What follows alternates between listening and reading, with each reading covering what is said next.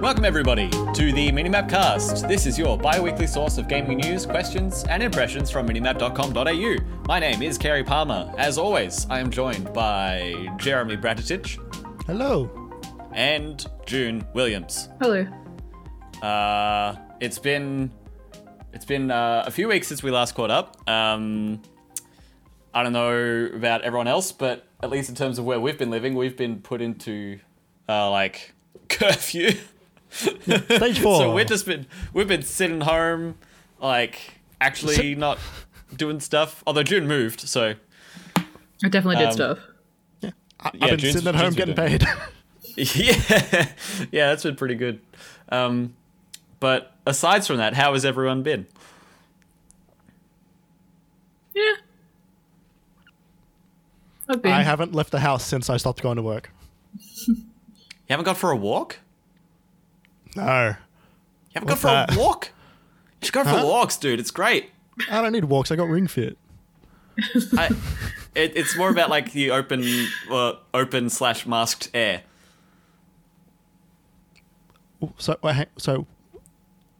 Open? Open-ish. I don't know what that means anymore. Asterisk.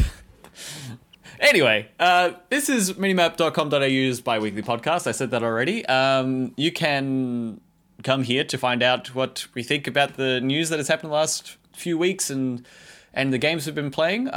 You can also find the stuff that we do on minimap.com.au. If you want to support us, you can head to patreon.com/minimapau. There's a few neat little perks and bonuses over there. But aside from that, we'll just hop right into it. Right after I shout out our music for the podcast, it's music from Shook.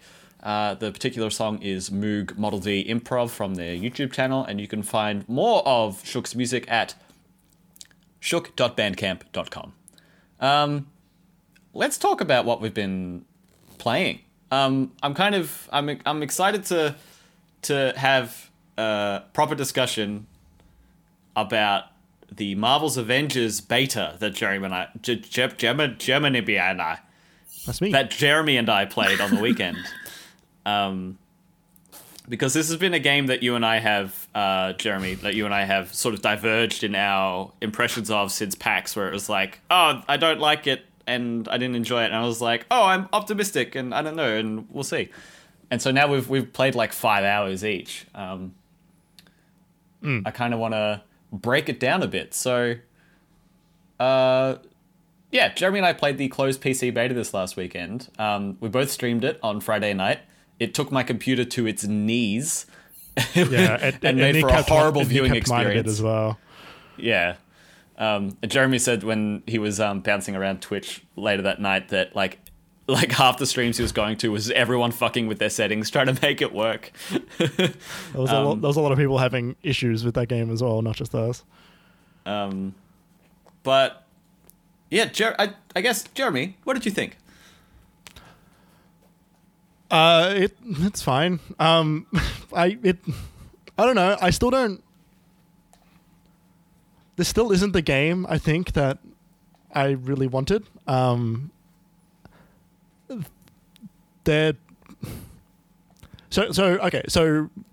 when we played it at PAX, I didn't like a lot about the game. There are still some things I don't like about the game. A lot of my issues were the combat didn't feel good. When we played it at PAX, there wasn't a lot of weight behind a lot of moves, and a lot of the characters felt pretty samey to control. I still think that's partly true. I still think that a lot of the characters are very samey to control. A lot of them are just like, here's your punch and here's your range and here's your jump, and here's your character move. The characters feel better to control. For example, I had a lot of fun playing as Iron Man to the point where the entire first day I actually didn't stop playing as Iron Man. Yeah, when I played the beta the second day, I went to play as Iron Man and he was level 0 because Jeremy didn't stop playing. We were playing together, so I couldn't play any Iron Man. It was fine. I wasn't too bothered about it, but I was like, oh, now I need to level him up. Yeah. I also did notice that I had a noticeably less amount of fun when I stopped playing Iron Man. Like Kamala Khan is fine to play. Hulk is kind of boring. And don't remember who's the other character. Black Widow. Black Widow. She's fine. Can I just interject? And I had a similar experience when I accept the other way, because I'd played so much Black Widow that I really got to know her skills and stuff like that. I thought Kamala was just a good average Hulk, boring, but then I found Iron Man really sluggish and not enjoyable, and like I was just getting hit the whole time. Yeah. I still think like they control very similar a lot of it, and I think that is not really that good, considering, you know, the Avengers are these like larger than life characters, and they're all very unique, a lot of them, in terms of like their power sets and their moves and stuff, like especially in movies and comics, and it like I think my biggest issue is they have to do so much in this game, and it's too much. Like it's a very, very cookie cutter game in terms of like everything is good. Don't you bark at me, dog. Don't you do it. Go, run. She's been real shitty today. So anyway, quick aside, it's overcast today outside, and the dog gets fucking nuts when it's overcast. She has no idea what to do.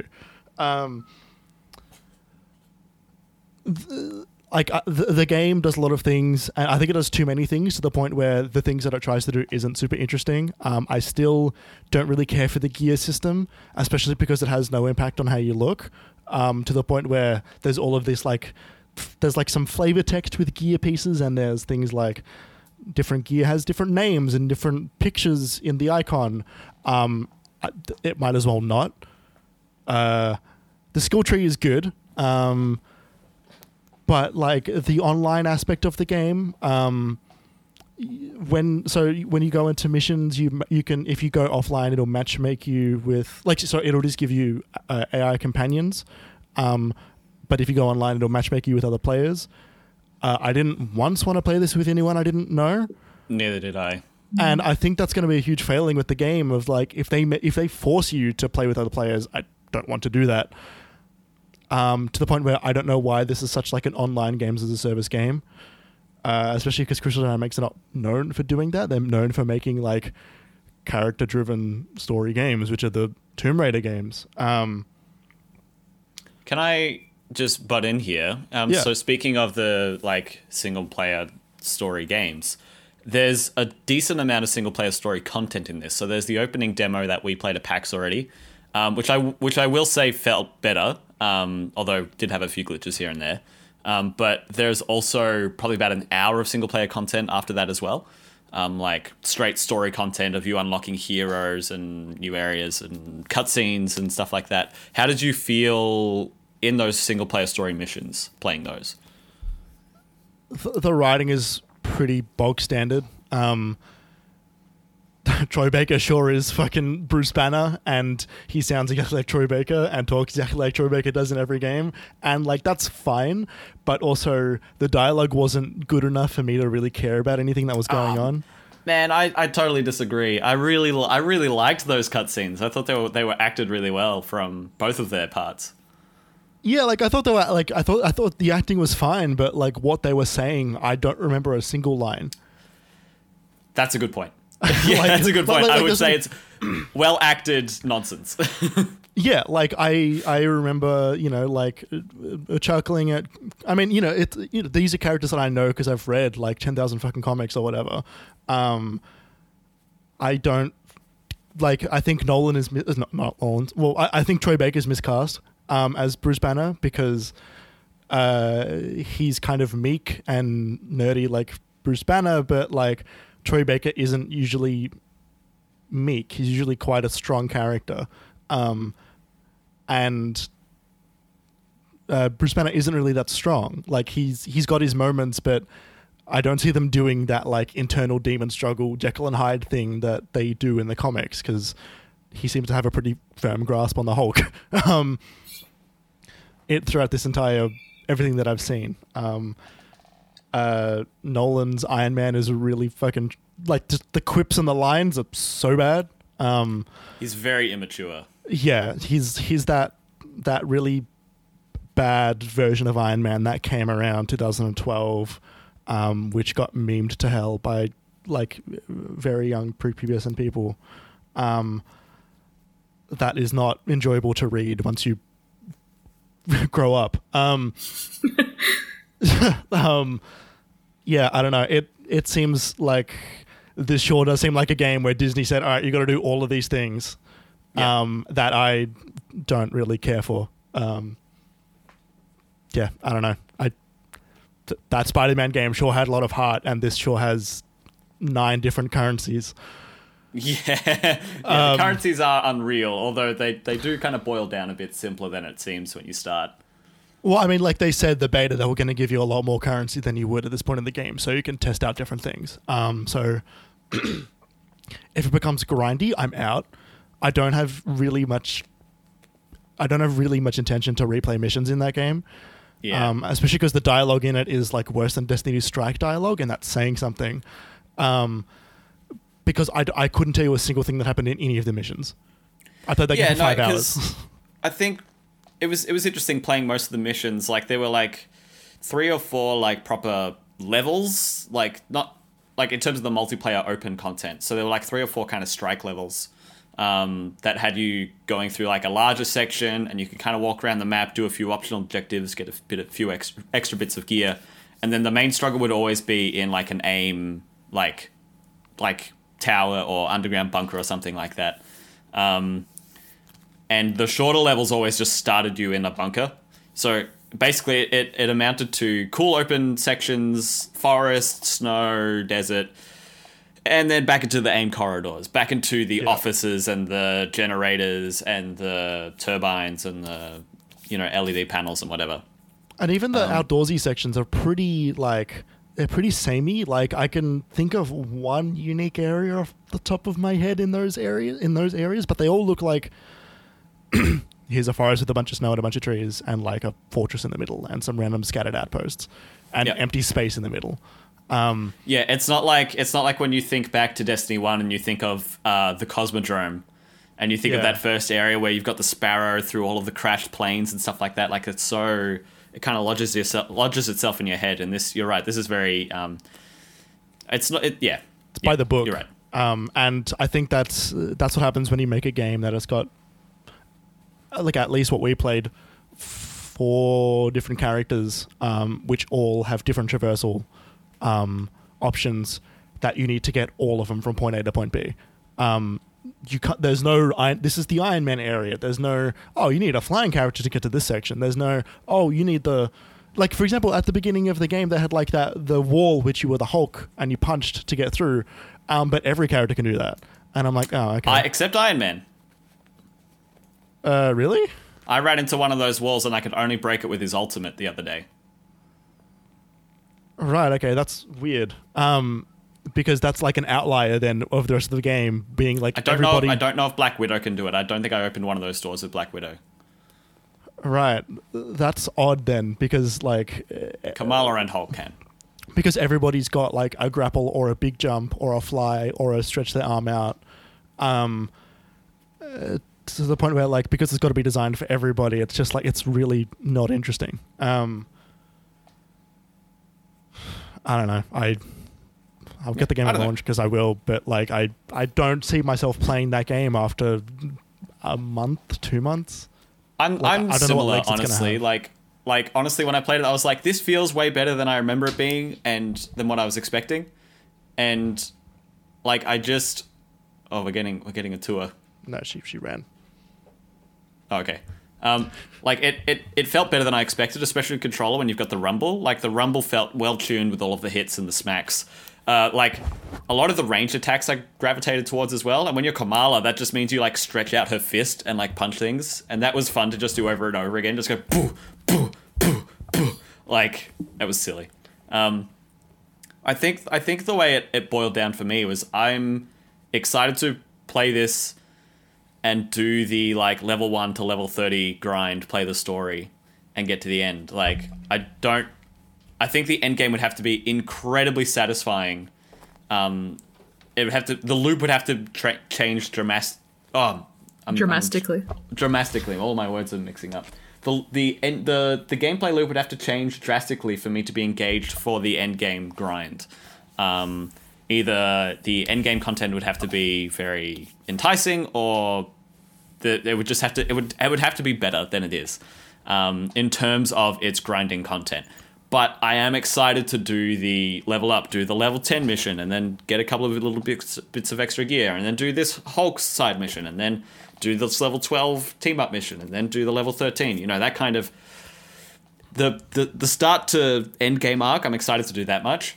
I imagine I'll drop off after that, but playing it during that time, while it is relatively routine in terms of the combat and in terms of like, it's not like each character changes dramatically between each play session. I am excited to play all of them, learn all of their different grapples and stuff like that.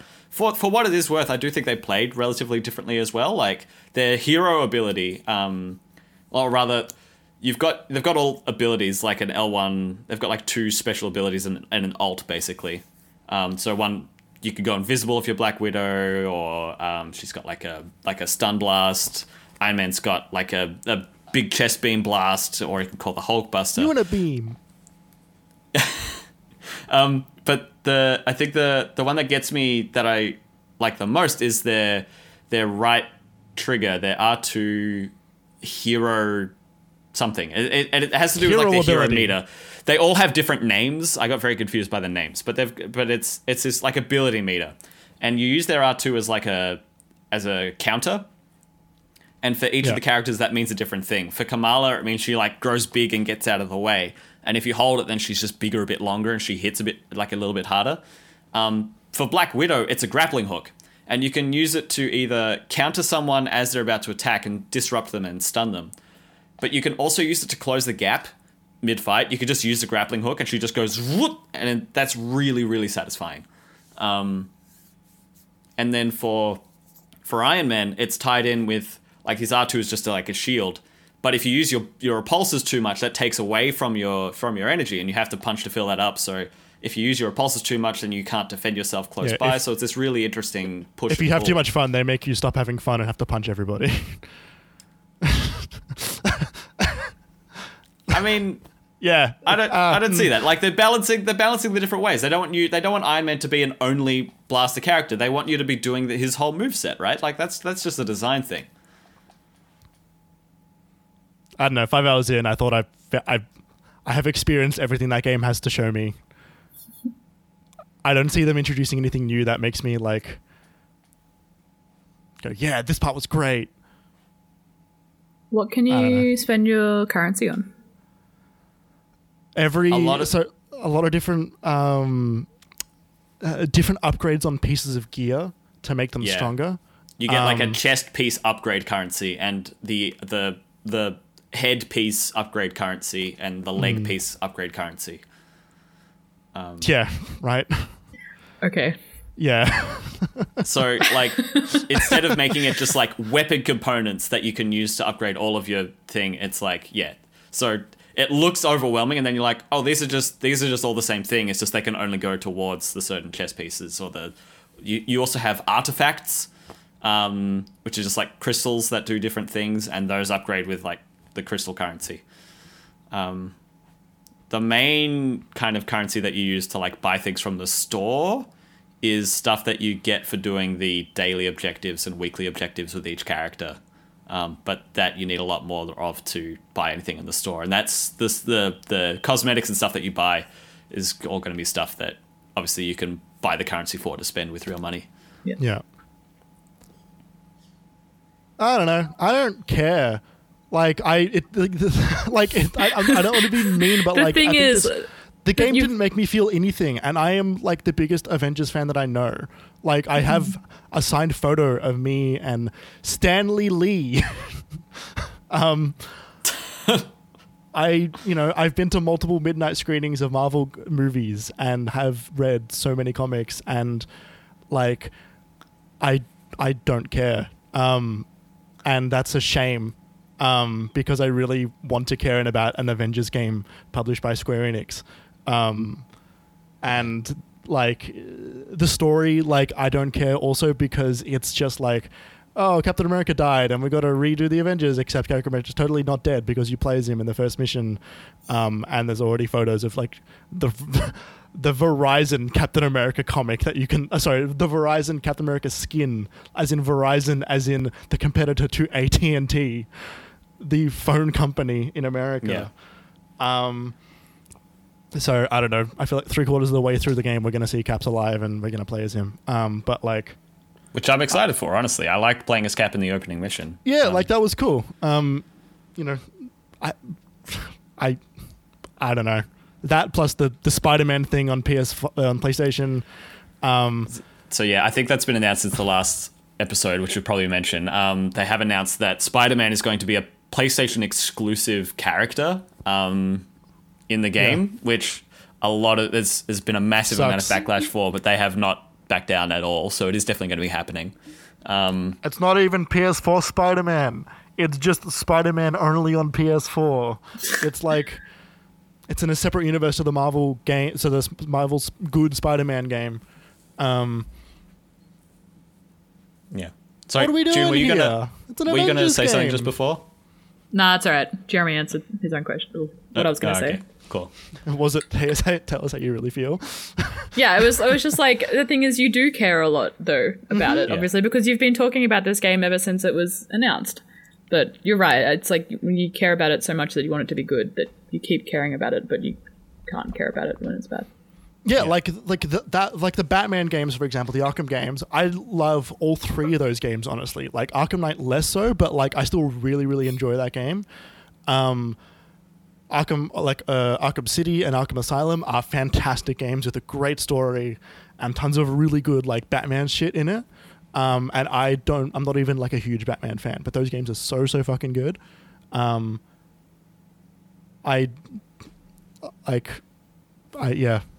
The one thing, this game is Jeremy, I coming would out this say, year. something you said was like, it didn't make me feel anything. The one thing it made me feel was fun. Like I had fun. I had a good time playing it. And I had a good time playing it with you as well. I had a good time playing it with someone. I have no interest in playing this game without playing it with you, Kerry. If you're not playing that game, I'm not going to bother playing it. I'll play it with you because I'll have fun with you. You know, because I need someone to laugh at my jokes.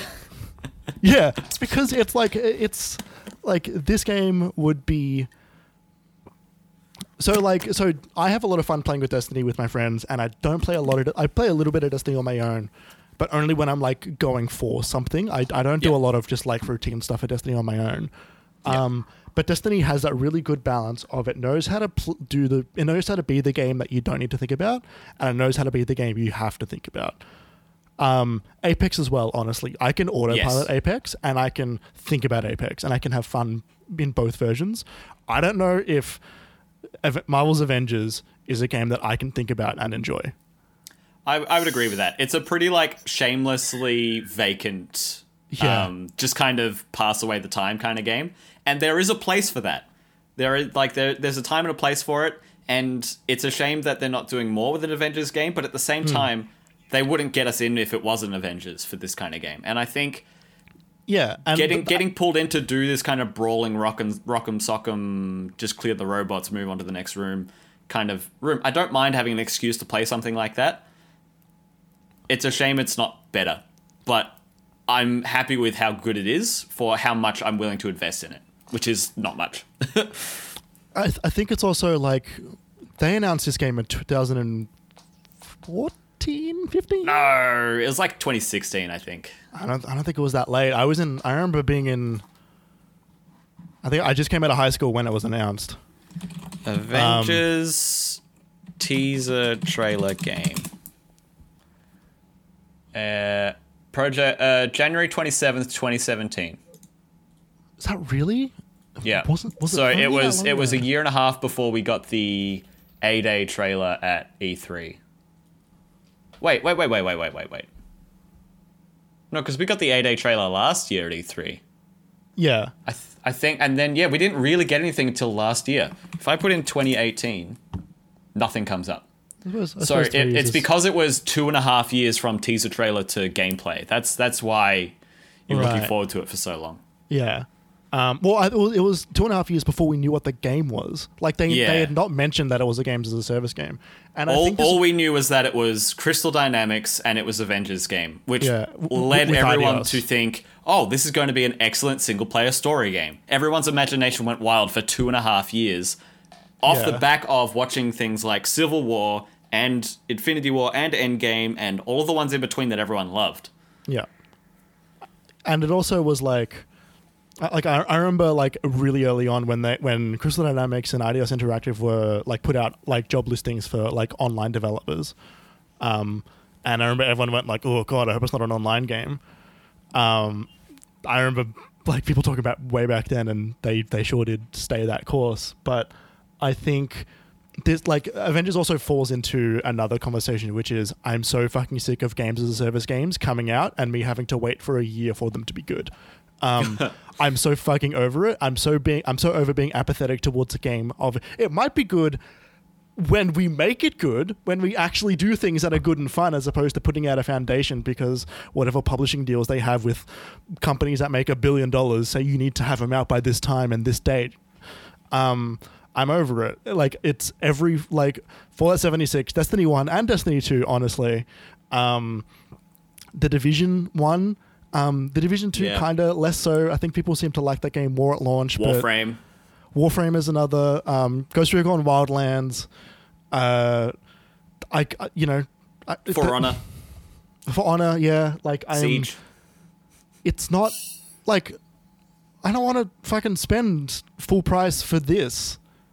Well, maybe that's the lesson. Maybe that's the lesson. Don't spend full price on it. Wait the year, and then you can experience it all at once when it is good. Like maybe that's the lesson to draw from this. I know that doesn't work with Jeremy because that's not the way Jeremy likes to enjoy his media. No.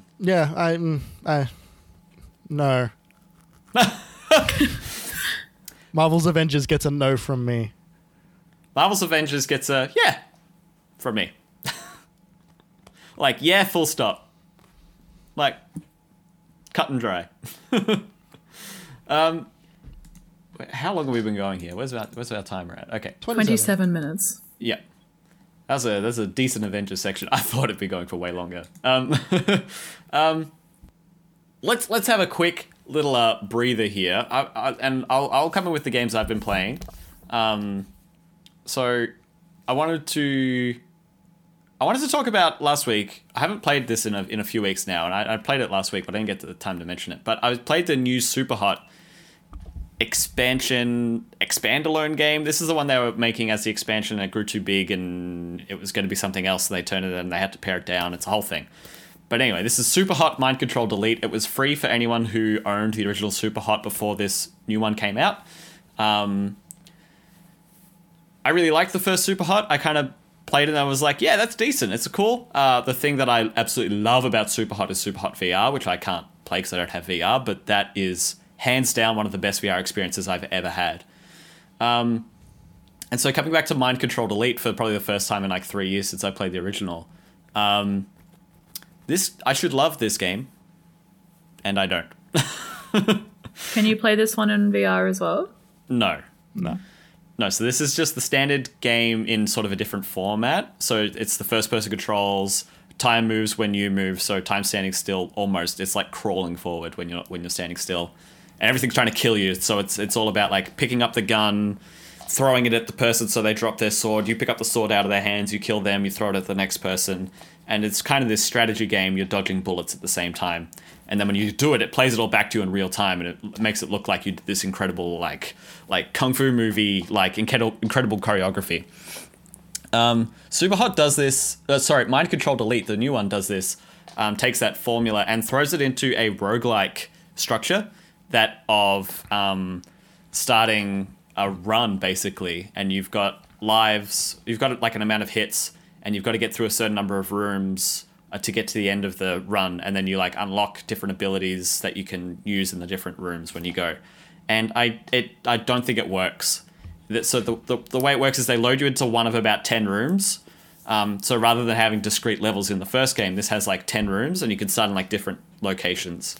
After playing like an hour, I started to recognize the spawns, and I started to recognize the locations, and I'm like, oh man, I'm just stuck here. And like, here I am in the disco thing again, here I am in the factory, here I am in the alleyway, and I just loading in those same levels over and over again really took the shine away from it, and I didn't want to keep playing. I just turned it off one day and I never turned it back on again, which is really I'm really surprised by. I don't think it's a bad game. I think if you really, really love the loop of Superhot, it's totally fine. But the roguelike nature, which speaks to my soul, you know, like I've played so many roguelikes for hundreds of hours. Roguelike games. I know. This is just like, I'm gonna play something else. Do you think it needs more variety, or is it just like the core concept of Superhot doesn't work? Like, what if they had, like, you know, I'm just throwing a random number out here, 50 different spawn locations in like 50 different rooms, like 50 spawn locations each in different rooms, or different enemy types in different rooms, and if it felt different every time, do you reckon that would work better? I think it would work better. Like, I think what the issue is I felt like I played the content. And this, for a game that was made to be sort of a first-person puzzle shooter, like, I feel like I've played the puzzles. Right. And I'm just doing the same puzzles over and over again. Because that's the foundation of this game. How much was it? Well, I got it for free because I owned the first one already. Right, okay. So I'm like you know, I'm not too bummed about it. It's like it's like $20 or $30. It's not, you know, not going to break the bank. But yeah, it's super annoying. Like, they do cool things. Like, you can unlock like an ability once you get hit. Like, you explode shurikens out of you, so that sort of like saves you for a run, and then you can pick up the shurikens and whatever. But none of it was enough to like keep me coming back. So yeah, I was a little surprised and disappointed by that one. And then yeah, the other thing we've been playing, Jeremy and I, is Halo 1, 2, and 3 in the last 3 weeks. Not so much the last couple of weeks, because like with Avengers and stuff like that, and Destiny's Solstice event. But yeah, Halo 1, 2, and 3, I'm finally playing these campaigns for the first time, all the way through, listening to the dialogue, understanding the lore, or at least how much lore they give you. These stories are awesome. These games are sweet. You know, it's really cool sci-fi stuff. And like, there's lots of stuff that makes you think about. It's like, oh, why would they do this? And what does that mean? And like if I finish a Halo gameplay session, I'll go to bed, or I'll, you know, go make dinner, and I'll be sitting there like chopping an onion, thinking about what the prophet said, and what does that mean, and when they went through the warp tunnel, why were they there in the first place? And like, what means the ring's been tested 40 million times in one actual time? What does that mean? So there's lots of cool stuff, and it's funny because I ask all these questions when I'm playing with Jeremy, and he's like, I can't answer that question for you because you don't want spoilers. I'm like, oh, okay. Yeah. And it's funny because it sounds like a lot of the questions they don't ever actually answer, and they just kind of leave it to the novels and to later games in the series and stuff like that. So yeah, I don't know. Some games, like some of they answer the most important questions. I think they answer too many questions in the newer games. But they give you everything. Like, if you played just 1, 2, and 3, and you didn't read any of the extra stuff like I did, for a long time, you know, that is a meat and potatoes meal. That is everything. That is everything you'd need in a meal, and you'd feel no longer hungry. Yeah.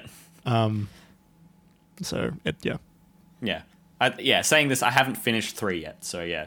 But it was cool playing 1 and 2, especially with the anniversary graphics ability to swap back between the original graphics and the remastered graphics at the flip of a switch. Especially with 2, when you could do it in the cutscenes.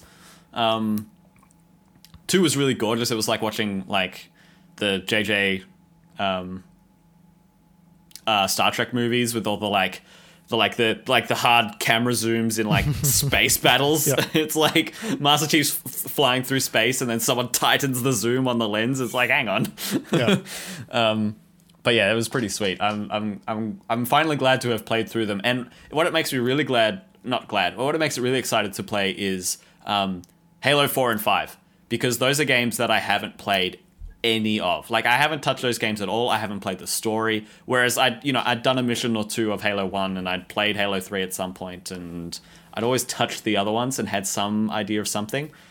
I'm so excited to play and make my own opinions of 4 and 5 like coming from like a knowledge base. But yeah, those games are good. And it's good because Halo 3 has got 4-player co-op, which we should do. Halo 5 doesn't have co-op at all. What? No, it does have co-op.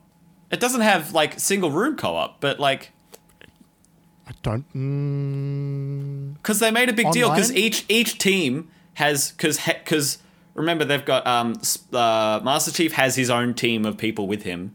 And Locke has his own team of people with him, and that's so that right. everyone in the campaigns could have their own character. That's right. Rather than That's being, right. like, There's no Arbiter 1 and Arbiter couch 2. co-op on Halo 5. That's Yeah. right. Yeah, there's no That's a- split screen. That's a damn shame. Yeah. I'm so excited to Infinite figure World- out why people say 5 is a bad game. Like, I'd love to do that. Although it's not on PC, so I don't know how I'm going to do it, but Yeah. I'd love to. Buy an Xbox One original. I'm never going to do that in your life. Or my life. But yeah, that's what I've been playing. Kerry, Yeah, I don't know. What? do you want a good roguelike? Me? Because I got the game for you. Sure. You should play Post Void. Okay. Post Void is a roguelike game. That's what I've been playing. Post Void is a first-person game with overwhelming visuals, like incredibly, like really intense camera shake, and it's that like high resolution, like not high resolution, but high fidelity pixel, like really hard edge pixel first-person shooter games. And the like it's so cool because the level design, it looks like Windows 95 screensavers. Like do you remember that screensaver which is like a maze that you're like going through and you go out to the edge and you like do it like a sharp turn right and you go to like an end and then it'll spin around and then go back again and there's like these things going on the roof and the ceiling. You ever remember that at all? No. You should. I remember the pipes and I remember the like swirls. It is such a look. It is such a fucking like really good intentional look. I'm gonna quickly load up the trailer and just post and just like screen share. Because it is so cool. How do I screen share? Did anyone else ever used to look at the pipes like screensaver? Just sit there and watch it. Mm-hmm. And it'd be like, whoa, and it's gone off screen, and now it's coming back over there. It's like, that was cool. This working? Yeah. It's just like really intense visuals, and you've got like a head that drains as time goes on, and if it drains all the way to the end, then you lose the run, and you get more head juice by killing enemies, and so you just got to go as fast as you possibly can.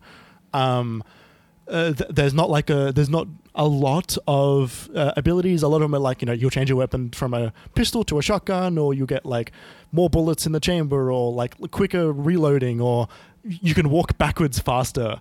But the levels are the levels are like a maze, and the rooms are really small, and the corridors are really tight, and so you just feel like you're just like.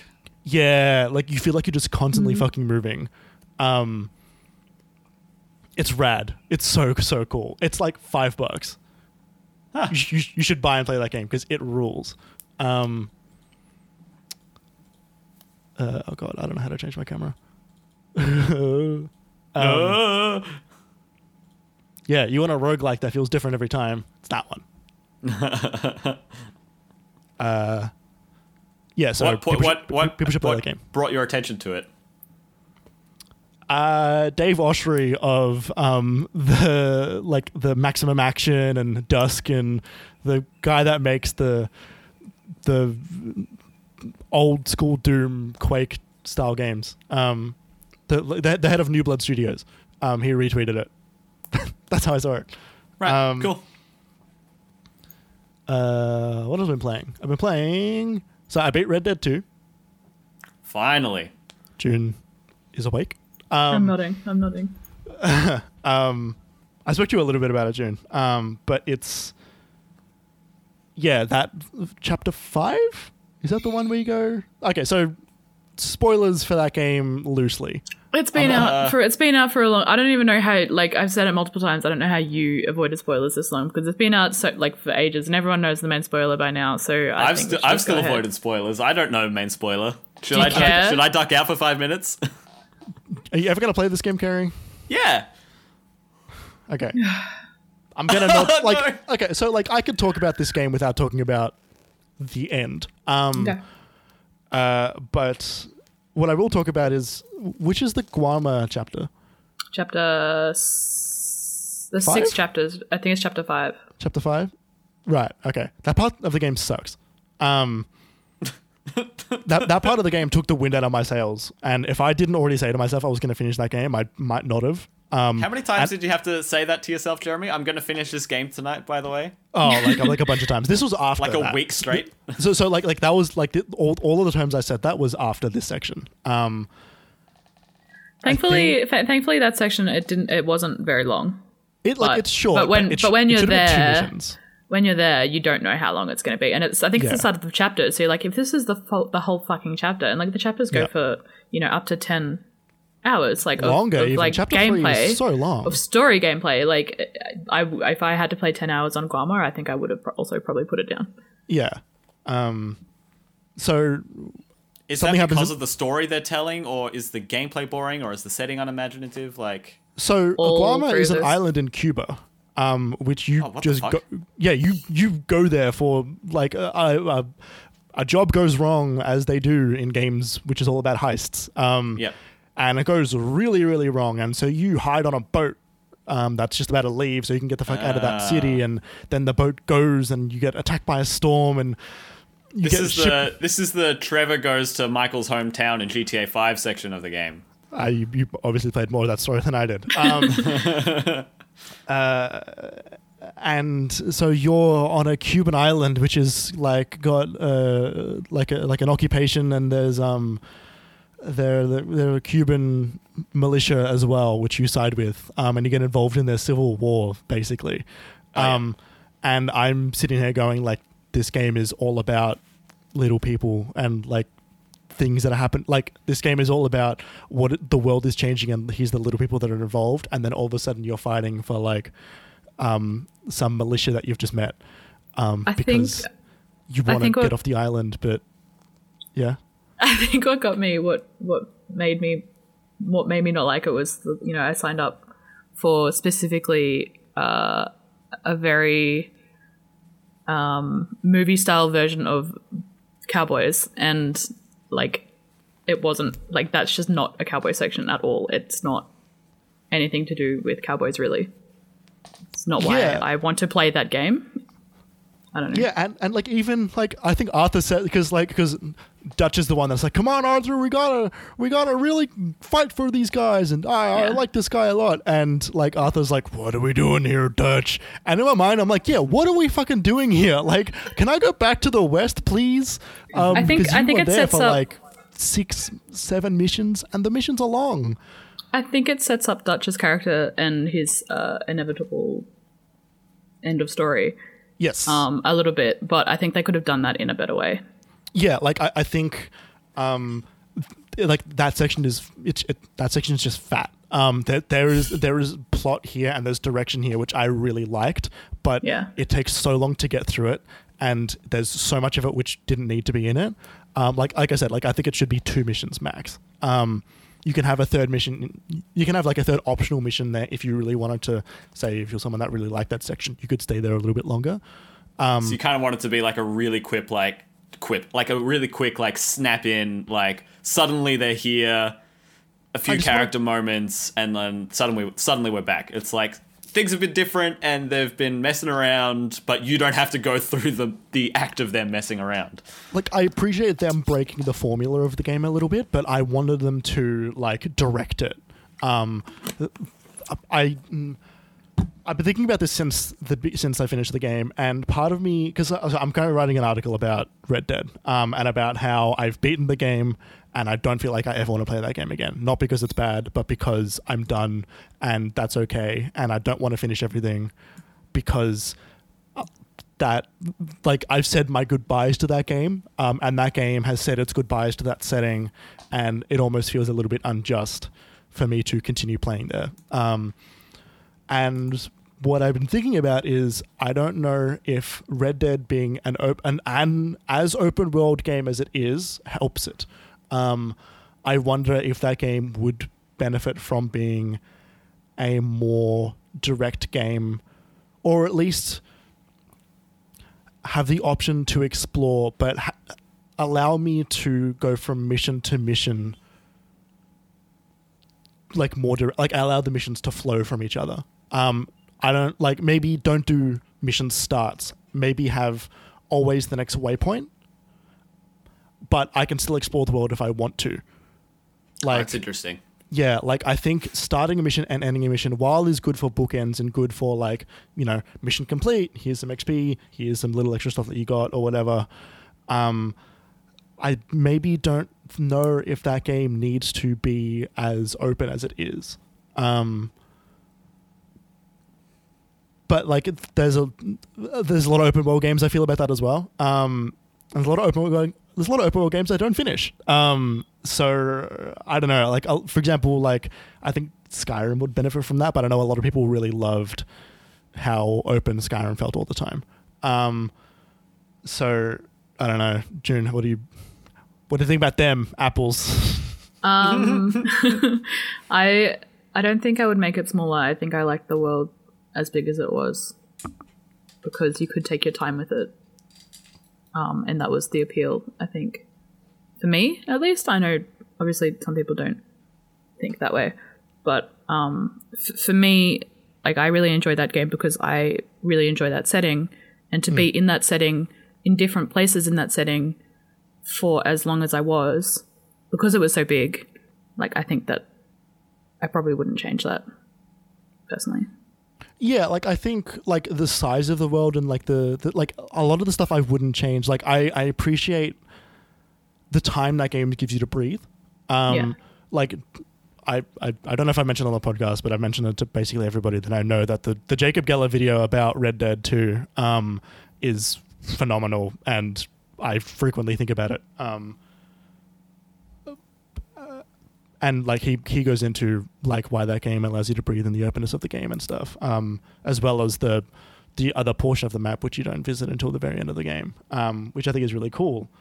But I think maybe then that game almost needs like a guided mode, like allow me to get right into those beats without the awkward breaks and the awkward the awkward like stiltedness of going to Guam, or the awkward like there are certain things in that game, like all of the Native American part at the end was like, what is all of this? Like this game's supposed to end. Like what is this new story and this new chapter that they're introducing that is kind also like side note, like some of it like really problematic, like Arthur comparing himself to like America's treatment of Native American Indians is not something that was good.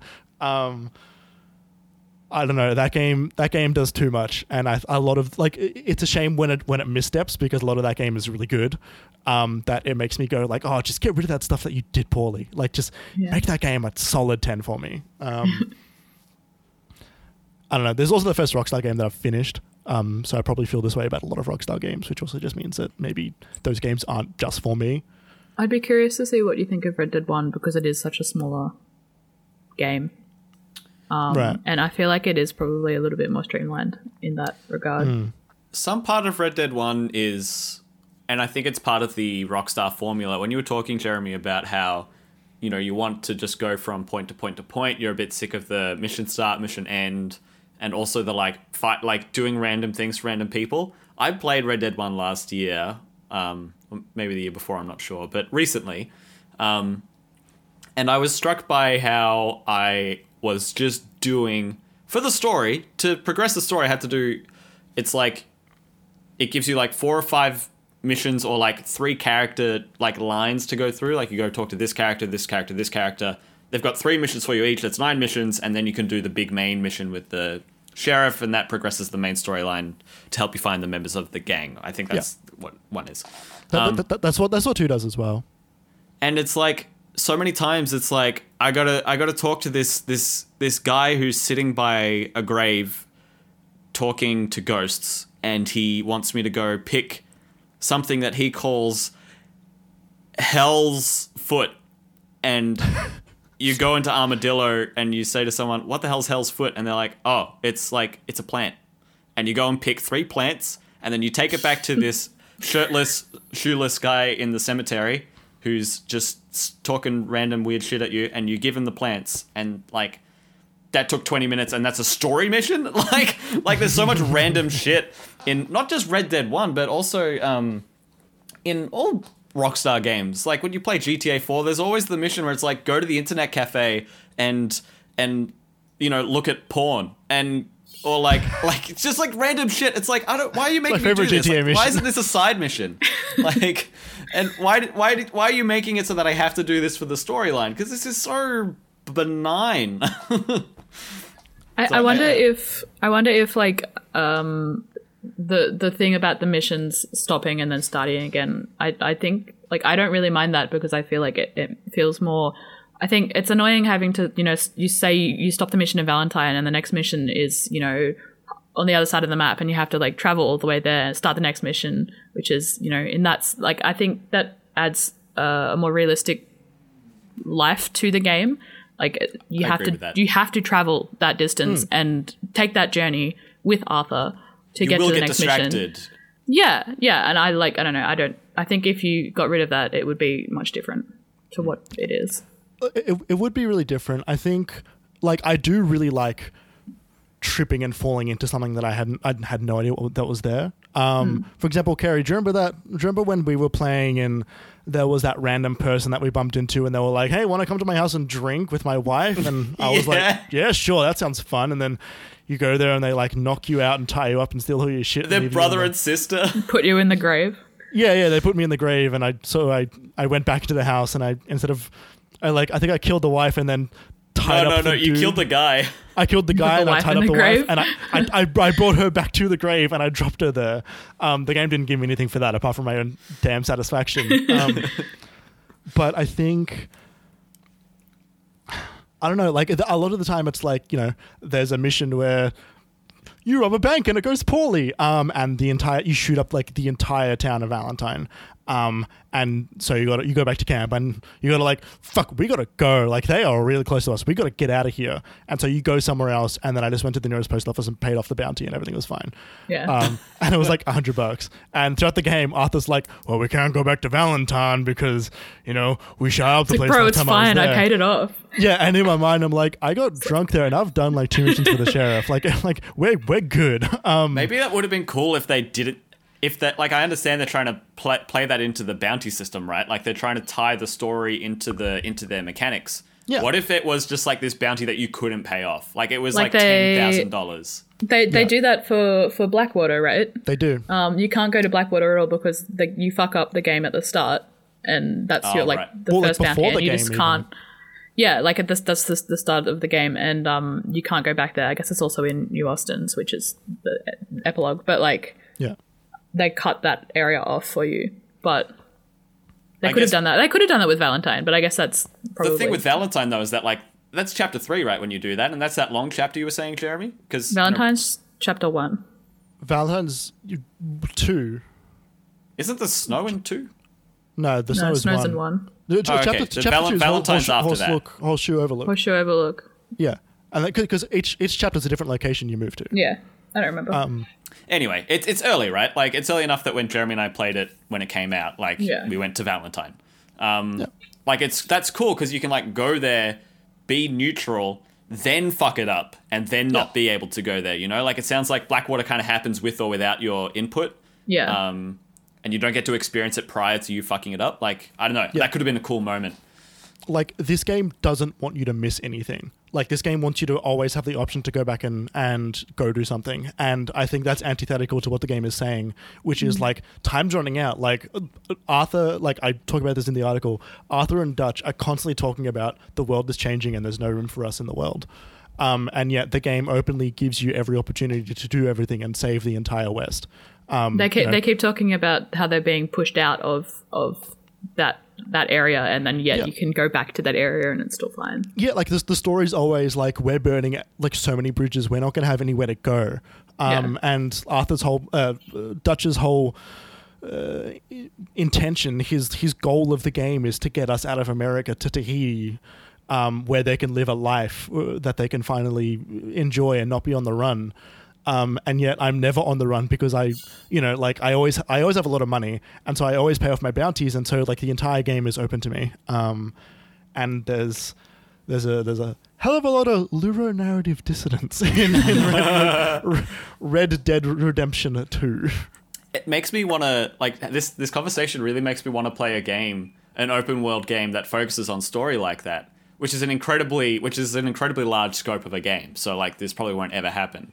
But I want to play a game where the world starts getting locked off from you. Like that whole idea of getting pushed out of the West, like people actively seeking you out if you're in an area, and like making it so that area is completely hostile to you. And then if you want people to explore that world map, either have an online mode where it's totally free that you can do that, Rockstar, or like when you finish the game, everything kind of opens up. It's like, you finish the story, feel free to explore the areas you weren't able to before. The side missions are all open to you. The bars are all open to you, whatever. I have a video game for you, Kerry. It's called Fallout New Vegas. Yeah, fair enough. Yep. Yeah, because you have all the reputation with the factions in that thing. Yep. Yeah, and so there are like games where you can in that game in one of the many runs of Spoilers New Vegas, Fallout New Vegas, you can destroy the brain of New Vegas, the city, to the point where like they will never accept you, I believe. Or you can also take over that town and run it, which is one of the options which most people don't do. And you can just like completely fuck up a faction and not be able to go there. Obsidian make great RPGs. Yeah. I'm so excited for their fantasy RPG that won't be out for another 4 years. What do you mean? Grounded just came out. I meant Avowed. Yeah. I don't know. Red Dead 2 is still good, but it could have hit harder in a lot of places. I think it was... okay, I can't talk about that. I'll talk to you about that later. Okay. Sorry, guys. We're getting a little long in the tooth here, but I do want to hear your impressions of the other games on your list, Jeremy. I mean, Ring Fit, I don't have a whole lot to say apart from Nintendo once again tricked me into doing exercise. And how is it? Did it work? It's great. It's really good. It is a full-on workout that makes my muscles sore the days after I do the workout, which is a sign of a good workout. Multiple times I wake up and I went to I'm laying down as you do when you sleep, and then I go to sit up and all of a sudden my abs are like, oh, ow. They're like, hello, I exist. Yeah, they're like, oh, I forgot about you. Yeah, it's good. I like the game part of that game is also good. And it's not too much, but it's just enough. Yeah.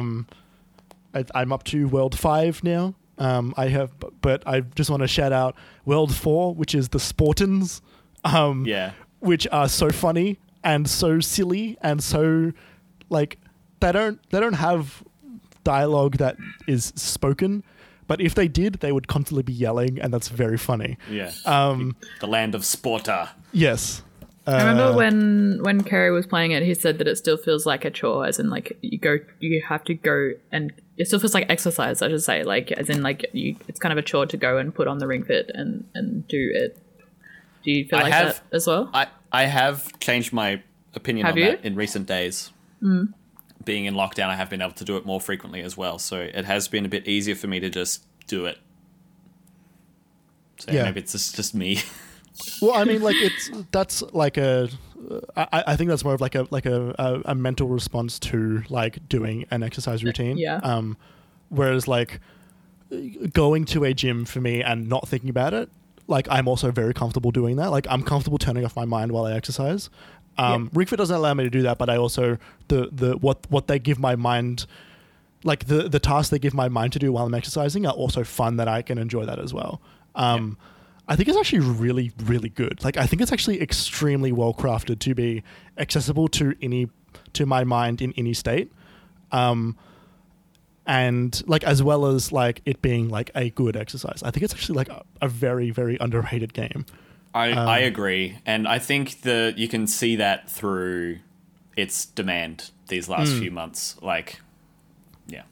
It's also quite welcoming. Like, they never make you feel bad for not doing it. And they never, like, they're quite like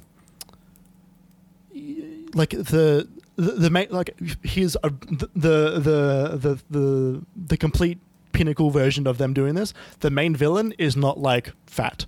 The main villain is not like an overweight character. The main villain is also buff, but is just like ego. And they don't demonize different body shapes or anything like that. It's never about that. It's always like it's just about like becoming fit as a like good thing for you to do. So it's like that stuff is really good. There's never like an enemy that's like, you know, eating French fries or having like, you know, like a milkshake or whatever. It's all about like, the enemies you fight of like dumbbells and frogs that are possessed. And oh God, I fucking love those frogs. They look so cool. I was just gonna say, like, there's no equivalent of like when you're playing Catherine and like the boss is like a baby with like a chainsaw for hands. Baby with a chainsaw. Yeah, they handle that stuff really well. Yeah, Ring Fit's good. Put Ring Fit in Smash Brothers. And yeah, the last thing I've been playing is Microsoft Flight Simulator. I sure did leave my computer on for 12 hours while that downloaded, because that game is 127 gigabytes. But I don't know if you know, June, do you know anything about? No, okay, nothing. so it just came out. They haven't put out one in a long time, and this one includes the entire Earth. Like, and when I mean the entire Earth, I mean literally the entire world is in this game. And they use AI to generate buildings at the correct, and like use terrain data and everything that Bing Maps uses, and like satellite data. Yeah, like it uses, like, there's a reason that game is so big. Can you fly over the places that you can't see in Google Earth, as in like North Korea? I don't know. I haven't flown there yet. And that's what I want to know. Although I did see something incredible. So because it uses a lot of AI data, some of the stuff gets wrong. So Buckingham Palace looks like 80s apartment buildings. But I don't know why. June, do you know about Grover House? No.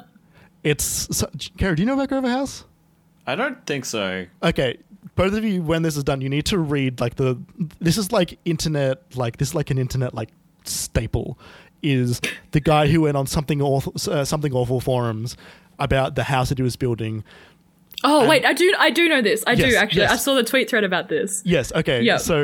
So for those who don't know, Grover House is a house that was being built by someone on something awful forums, who then kept on asking questions and giving updates about the house he was building, was making every single mistake in the book, and whenever anyone was like, "You need to get a professional to do this," he just did it himself anyway. There's so many things that are very uncomfortable about that house. There's a chapter in the thread called load-bearing drywall. Like, I'm talking really bad. Like, it's so yeah. Grover House is in this game and is perfectly rendered. Yeah, it's like Grover House is incredible. Everyone should go read that. But yeah, like this game is like truly, truly remarkable. I played it last night when it released, and turns out it's still a flight sim, so you still got to do a lot of things like like take off the parking brake and then increase the and in my mind my first response is throttle to 100 please, because I want to go up in the air. and I went way too fast up, and I got like things are like alarms are going off and people are yelling at me like, "You're going too fast," and I'm like, "What do you mean I'm going too fast? I'm in a plane." And they're like, "Yeah, you can't go too fast, you'll like ruin the engine and fall out of the fucking sky." And so I'm like, "Oh, okay." So I just press the button to turn off alarms going off. and like it's a true Jeremy Sandbox experience. It's and like so a lot of the controls on keyboard are like numpad controls. So 0 and enter are throttle up and throttle down. 4 and 6 are rotate. 8 and 2 are forward and like lift up the nose and raise the nose. Like I don't know what pitch in your, I don't know which ones are what. And 7 and 9, I believe, are the back rudder, so you can slightly turn your plane to like the left and right as you're flying, but it doesn't rotating. Yeah, but it doesn't do it a lot because that's not how rudders work. And so a lot of the time I'm like, oh, I need to be going right, and so I just turn my plane like sideways and I just like lift up the nose, and everything is telling me don't do that. But if it works, it works. I mean, it works, but I get told off a lot in the game. That being said, I do plan on actually sitting down and learning the simulation aspect of that game, and know why some people love flight simulators, because I've never played one before. But yeah, it is a gorgeous looking game. It looks absolutely outstanding. Really shockingly outstanding for the scale that it's really putting off there. And yeah, I flew from Essendon Airport to Melbourne Airport via the CBD because I wanted to see it. How does it look? I was about to ask, how's Melbourne town? We sure live there. It looks great. It looks really, really good. I flew way too close to the Yarra River. Did you fly over your house? I did, but I don't because I've only lived here for like 6 months. I don't know where. Like, I wouldn't be able to look at a map immediately and tell you where I live. Yeah. I'd have to have like a second window up of Google Maps and then try and match landmarks. It's really good. I'm still very tempted to spend $400 on a flight stick. I doesn't feel right. I've still got this one from Savers that I don't use, Jeremy. You're welcome to it. Oh, no. Well, that's what we've been playing. That was a great section. Good conversation there. Thank you for including me in the Red Dead conversation. I appreciate the efforts and lengths that you went to. We're going to head to the break right now, and we'll come back with the news just after it. But before we go to the news before that, we will talk about June's Question Corner, which we'll also talk about after the break. June, what is the question for this week? Which game would you like to see adapted into a movie? I feel like, was there any more to that question, or was that it? I think that was it. So I think we would have written it down. Yeah. Did you all hear that Firewatch is going to be a movie? Is it? Really? Yeah. I did not hear that. They've shopped Firewatch off to become a movie. Anyway, that's terrifying. a quick aside. I don't want to watch that. Yeah, I don't know how I feel about that. Yeah, watch the end of that movie being the main guy kissing Delilah.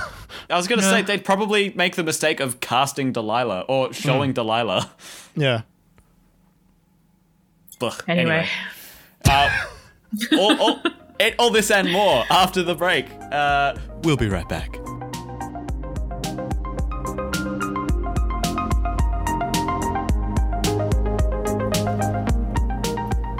Welcome back to the Minimap Cast.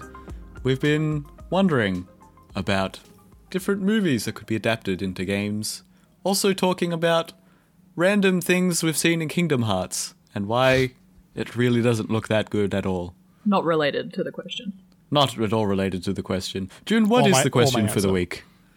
Which game would you like to see it adapted into a movie?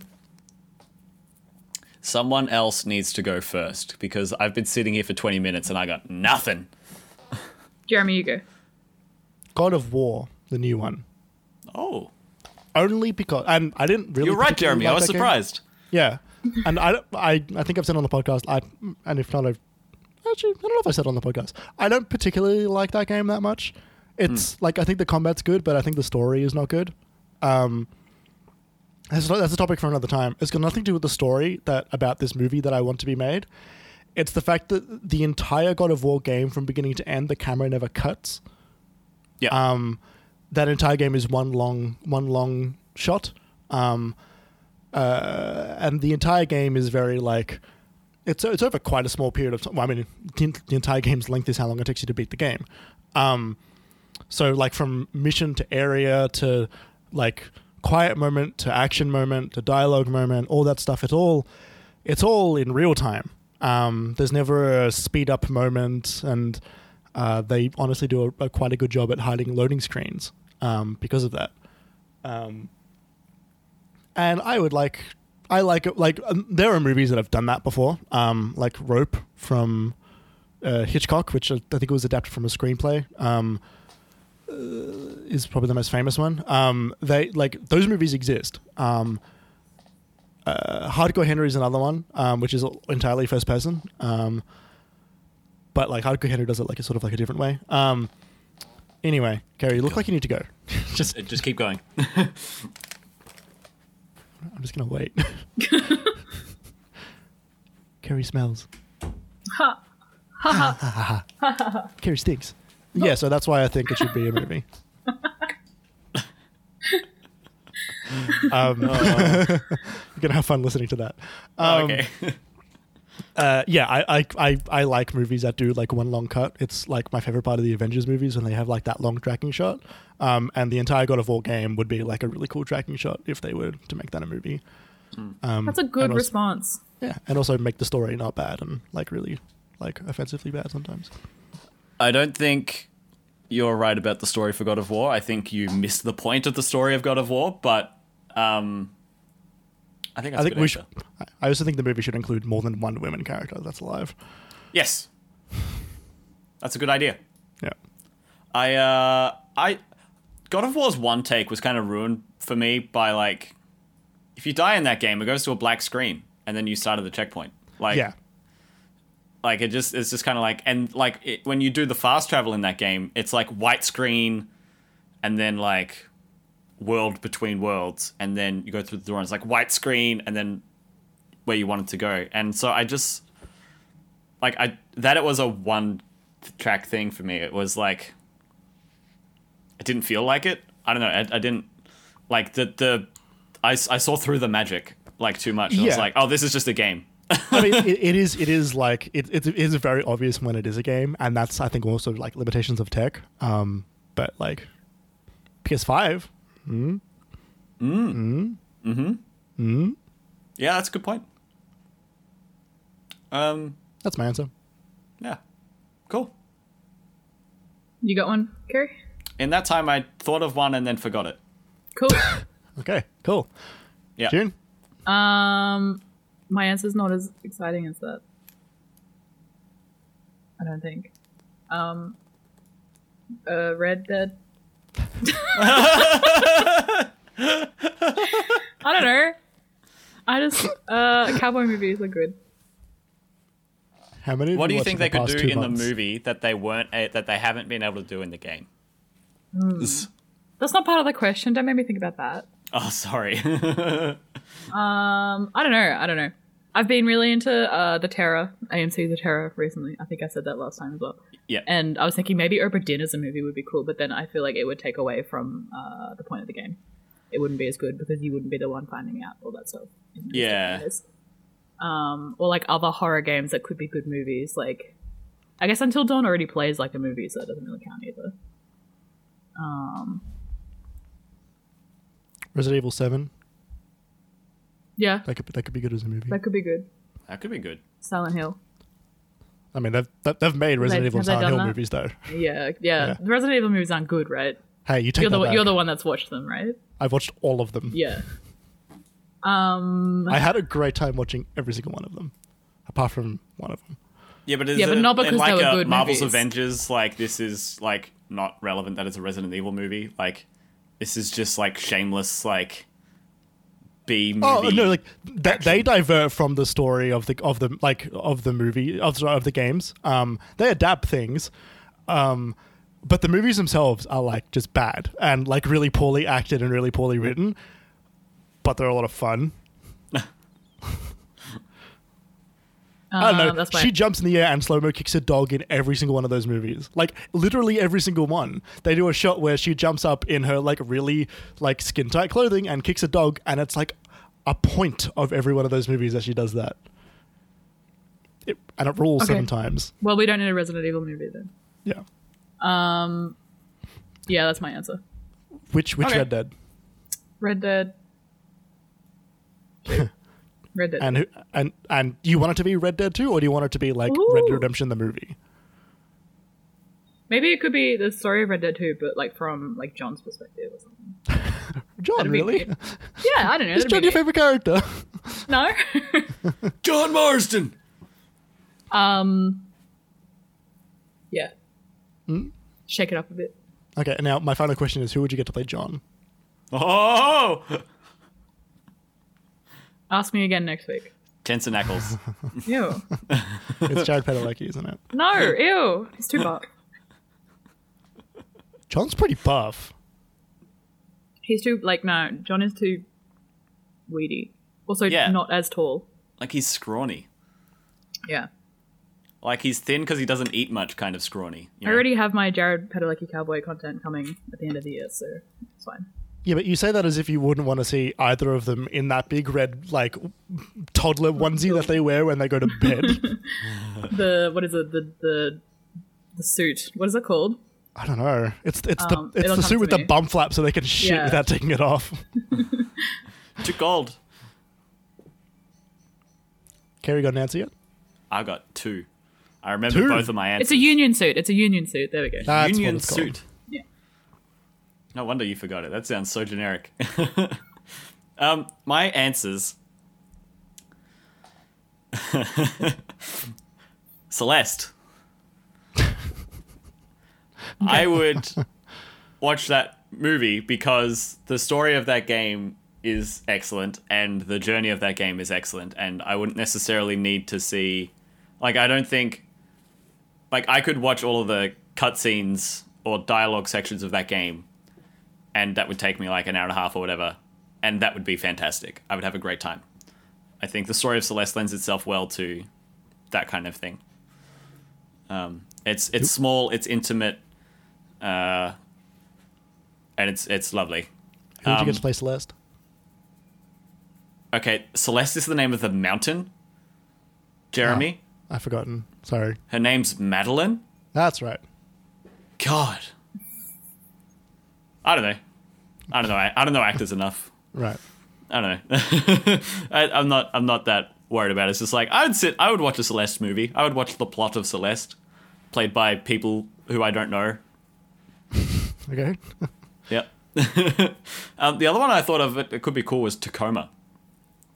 Kind of adapted. So Tacoma is interesting because you've got those like 6 sections of the space station, and each of them have the holographic like replay of what happened in that section of the space station, and at different times.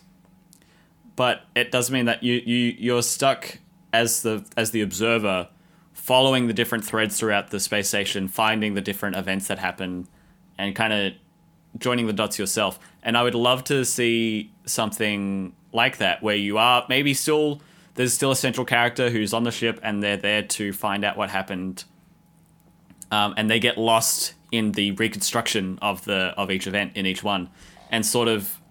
I feel like they could play with it with the different audio design and with a more curated visual perspective, getting sucked into a different storyline and seeing different details in the background and getting absorbed and kind of forgetting which point in time you are, because you still have that puzzle of figuring out what happened in what order to who felt what way about someone else. There wouldn't be any of that. There wouldn't be as much of that like environmental storytelling or like picking up notes or anything like that. But I think that could be really cool. I just thought of another. Oh, sorry. Okay. Well, I was just going to say quickly on Tacoma, would you want the main character to... Because I think I would want the main character to do this, to watch like watch a recording back of like a section, and then have to go over and then watch that same recording again from a different perspective. Would you want them to actually include that mechanic in the, like, not as much as you do it in the game, obviously, because the movie's only like... Yeah, like that would be a half really long, cool part of like the first section where they're introducing that whole thing to us as the viewer, right? Or it'd be like, oh, that's how this observer is trying to go through and reconstruct what happened.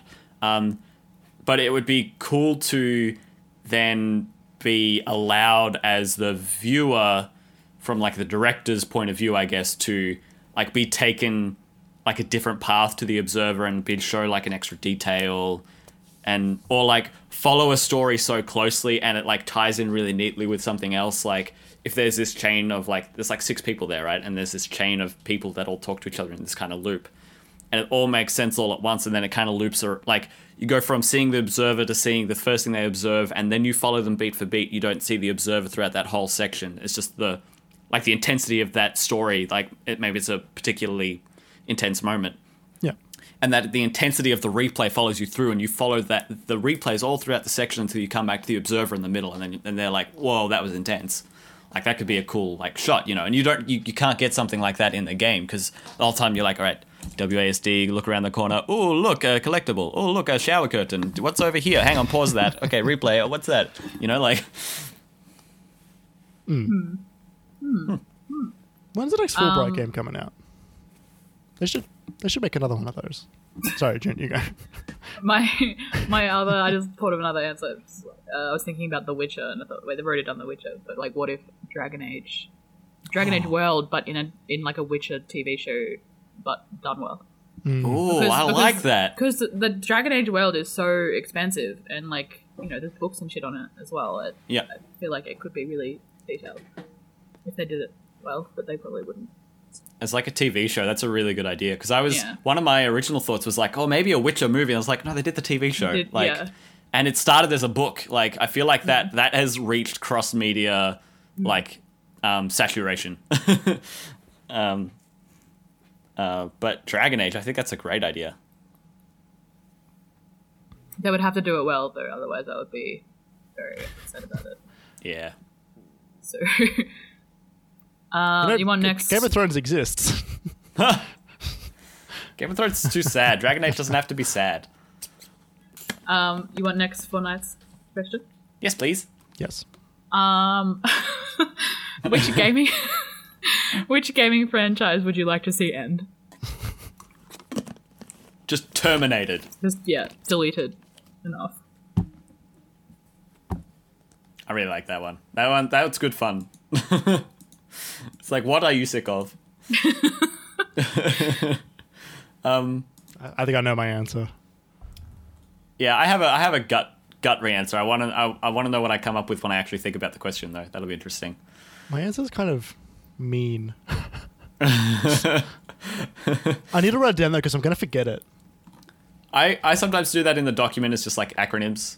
Yeah, trying to think of a way to. Anyway, I'll figure out a way to type it. Yeah, you can set yourself like an alarm for 2 weeks from now. Oh yeah. So we've got a little bit of news to go through. Some of it's a bit wordy, so we're going to be reading a few things to sort of like keep people up to date with the comings and goings of what's happening in terms of what we talk about. What do you think we should open with here, Jeremy? Probably the Fortnite stuff, right? Yeah, probably. Okay, so last Friday the furiously looks up the date, 14th of August. It was Friday Australia time. It might have been Thursday. Yeah. Or it was the other Friday, and I saw it end of last week. Fortnite, Fortnite, the biggest game in the world at the moment, did something that they haven't done before, which is permanently dropped the price of their V-Bucks currency. But the way they did, when it happened, yeah. Pardon? That was Thursday Thursday when it happened, yeah. Cool. So the way that they did that is they were doing that in a way that cut Google and Apple on their storefronts out of the percentage cut that they normally get for transactions that go through their marketplace. Only game transactions. Oh, is it 30% for game transactions? I believe so. Yeah, I'm pretty sure. You can do Netflix subscriptions and subscriptions for like newspapers and stuff. I'm pretty sure Apple don't take that same cut. I believe it's only games. Okay, for like microtransactions, I guess. Yeah. So yeah, Epic dropped their V-Bucks currency price by cutting Apple and Google out of their cut of the microtransaction transaction. And so when this happened, people were like, oh, wow, that's so interesting. The next day, Fortnite was removed from the App Store on both iOS and Android, I'm pretty sure. So let's just see. It was removed from the Apple Store and Google Play Store for violating its terms of service. Now, it's also important to note that discount for the V-Bucks is still being used across other consoles. PC and Xbox, Switch, PS4. Did they discount it on PS4 as well? Yeah. It is. It's really? on PC and consoles. Even although the console manufacturers there are still taking their cut. So they haven't taken Sony or Xbox to task, but I don't know, maybe it's yet. Yeah, we'll see. Yeah, they can only have the lawsuit against the two biggest companies right now. Totally. So then Apple came out with a statement. It's pretty wordy. And then, literally hours after, 2 or 3 hours after Apple took Fortnite off the store, Epic came in with this lawsuit that was, a lawsuit amount of length. It was a fully prepared thing. They knew what was happening. This is sort of like a chess game. People are seeing 3 moves ahead, kind of a deal. And Epic came out with a complaint against Apple in the U.S. District Court of California over its 30% cut on the sale of apps on the App Store. And so to just sort of give you guys some more of the pertinent details here, we're just going to read from Rebecca Valentine's article from gamesindustry.biz. This one is from the article titled Fortnite removed from App Store after it dodges Apple's rule on direct payments. So what have we got here? This is about the complaint that they placed. So the complaint continues. They had this whole emotional start, and then it says, the complaint continues by accusing Apple of anti-competitive conduct by forcing developers to lose a 30% cut to its store and use Apple's in-app payment options, as well as suffering little or not at all from potential competitors, since, quote, mobile device customers face significant switching costs and lock-in to the Apple iOS ecosystem, which serves to perpetuate Apple's substantial market power, unquote. Epic maintains it is not seeking monetary compensation from the court for injuries, but rather wants injunctive relief to allow fair competition for all third-party app developers across the App Store by stopping Apple from taking its 30% cut. So that's a wrinkle to the whole thing there. This was updated today. There have been sort of different grounds as this has developed. So a second article, again from Rebecca Valentine from gamesindustry.biz. This one's titled Apple Terminating Epic Developer Accounts and Tools Access. So for those who don't know, Epic creates the Unreal Engine, which is the basis for a lot of games across mobile and console. So I'm just going to read from the snippets we've got here. In a tweet today from the official Epic Games news account, the company said it was filing a motion for a temporary restraining order against Apple to prevent it from cutting off its development access, which Apple apparently plans to do on August 28th. In its notice, Epic attests that this action by Apple would cause irreparable harm to Epic, including cutting off future development and updates on Unreal Engine for the platform, preventing developers making apps on Unreal from having access to newer versions, forcing them to move to other engines. So it's very dense. It's a very big thing that's happening. There's a lot of details. It's kind of evolving day by day at the moment. I mean, there's a lot of things there, which is there's a lot of stupid things. There's in between all of that, a minute after they submitted the first lawsuit, they put out an ad which is a takeoff of an Apple ad from the 80s or 90s about Microsoft being like Big Brother and they did it, which is a takeoff of 1984, and Apple put out this ad a minute later, so it means they already had it prepared. By the way, I couldn't even imagine the conversation between the higher ups and the animators at Epic being like, "You want me to create what?" I think also, they played the ad in Fortnite. That's right. They played the ad in game, which is just fucking wild and such a like that, and they had like the hashtag free Fortnite, which is a load of garbage. They've started and used that hashtag. Like that's the thing that's wild. Tim Sweeney's out there tweeting it, and it's one of those things where it's like, you stop fucking weaponizing fan bases, you idiot. You're not the underdog here. You just want some of your other not that I agree with the 30% cut. I think that's bad, because I think the only reason they can. The only reason Google are doing that 30% cut is because Apple is taking that 30% cut, and the only reason Apple are doing that 30% cut is because they can dominate, like they can control that entire ecosystem. You can't easily, at least, sideload apps onto an iPhone, like you can onto an Android. But like, you know, Epic just want more of their billions, as opposed to less of their billions. I don't think they actively care about other developers who might have got $100,000 as opposed to $70,000 for their entire development for their game.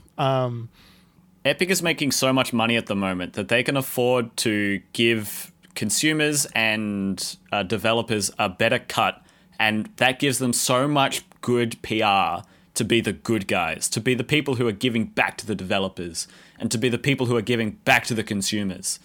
But like at the end of the day, they're still making millions and millions of dollars off of other people's work just for the privilege to distribute it. And I reckon that's what they're gunning for here. I reckon they want to open the Epic Games Store on iOS and on Google Play and take their own cut. That's what I think they're trying to do. I will say I am glad that they did include the wording. So this is from the games industry article.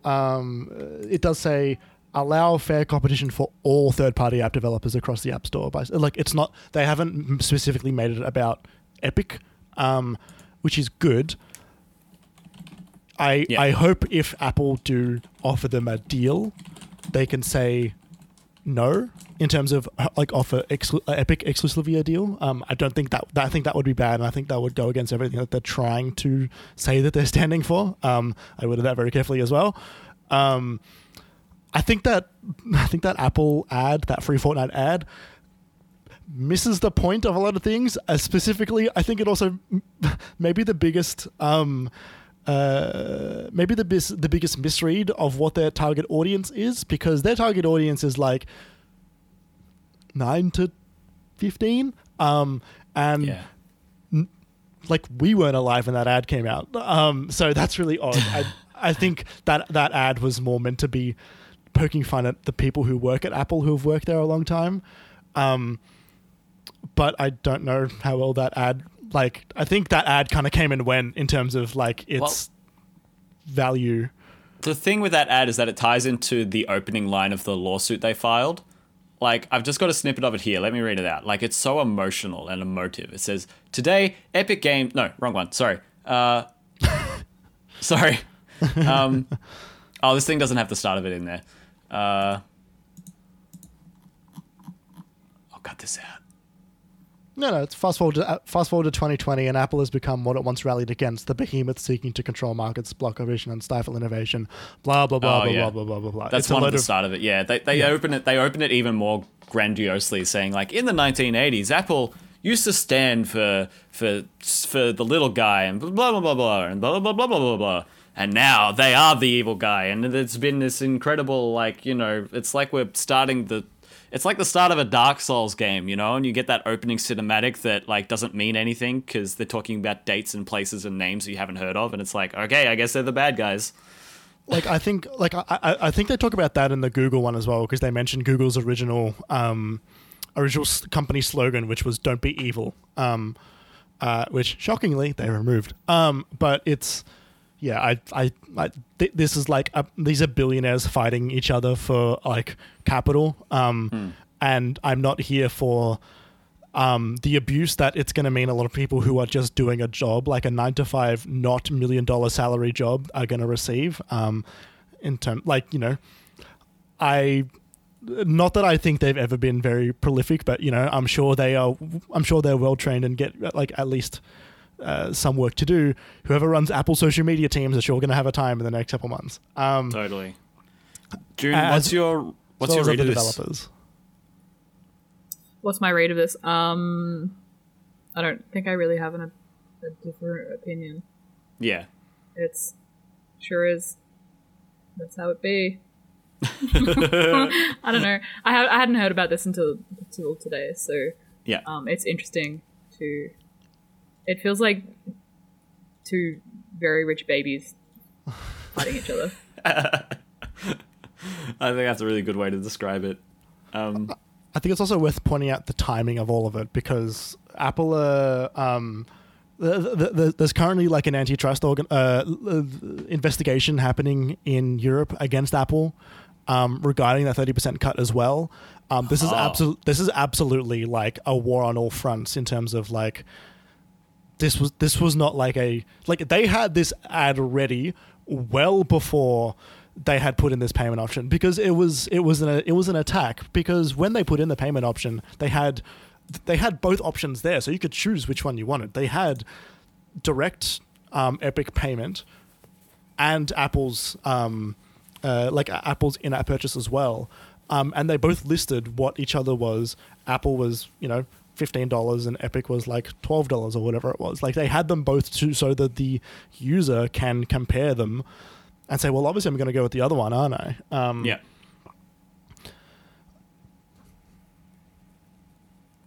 That's what happens when you make the biggest game in the world. Jeremy's just shrugging over and over. Yeah. Yeah. Billionaires. It is like that's what it is at the end. It's billionaires just getting into a billionaire slap fight. Like, I think that's a really good point, Jeremy, that there's going to be a lot of people who aren't making millions or billions of dollars, who aren't even making like hundreds of thousands of dollars. They're just making their way through the world, who are going to get a lot of flack for this. And I think that's like you said, it's dangerous of Epic to have weaponized their fan base like that. But I'm interested to see how this shakes out. I can't think how any of this is going to be good for anyone, because ultimately either one evil company is going to benefit, not evil, but like let's just say one monopolistic. What am I trying to say? One. Choose your words carefully, or else we're going to be. Yeah, exactly. That's what I'm trying to do. One monolithic company that prints money is either going to start printing more money, and the other one's going to print less, or the other way around. Neither of this. Like, I don't think any of this is going to solve world hunger. None of this is going to start affecting climate change, or racial injustice. Like, none of this is going to change anything. We're just watching. Like, you know what I'm saying? This doesn't change any of the big important issues of the world today. I mean, sorry, I just want to back up for a moment. Were you expecting Fortnite to do that? No, I don't. It's just like Tim Sweeney, save racism when, stop racism when, save racism. Christ, cut that save bit. Racism. It's just like if we we look at this and we go, oh wow, this is big for the industry, and then I think about it, I'm like, man, this is nothing. Well, I mean, it has the potential to become something. If, for example, they do, if they do get third-party app developers to have a larger cut, or at least do it by a case-by-case basis, I think. This was the same argument that Apple had against Steam when they but it wasn't not explicitly Steam, but they just offered their alternative, where they said to developers you can have a larger cut if you put it on our app store, and they also did exclusivity deals with other games as well. There's millions of articles about that elsewhere if you want further reading about that, but having that opportunity to give developers more of a reason to go onto their app, their marketplace for more money for themselves, which is the price of their labor, the price of their licensing deals or whatever. I think that's a good thing. It is a good thing, and if it gets Apple to reduce their price, their cut rather, then I think that is a good outcome for all.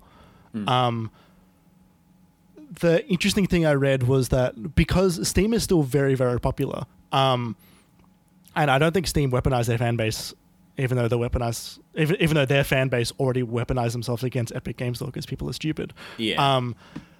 But I think, unfortunately, because Steam has not really suffered any major losses, that shows that people value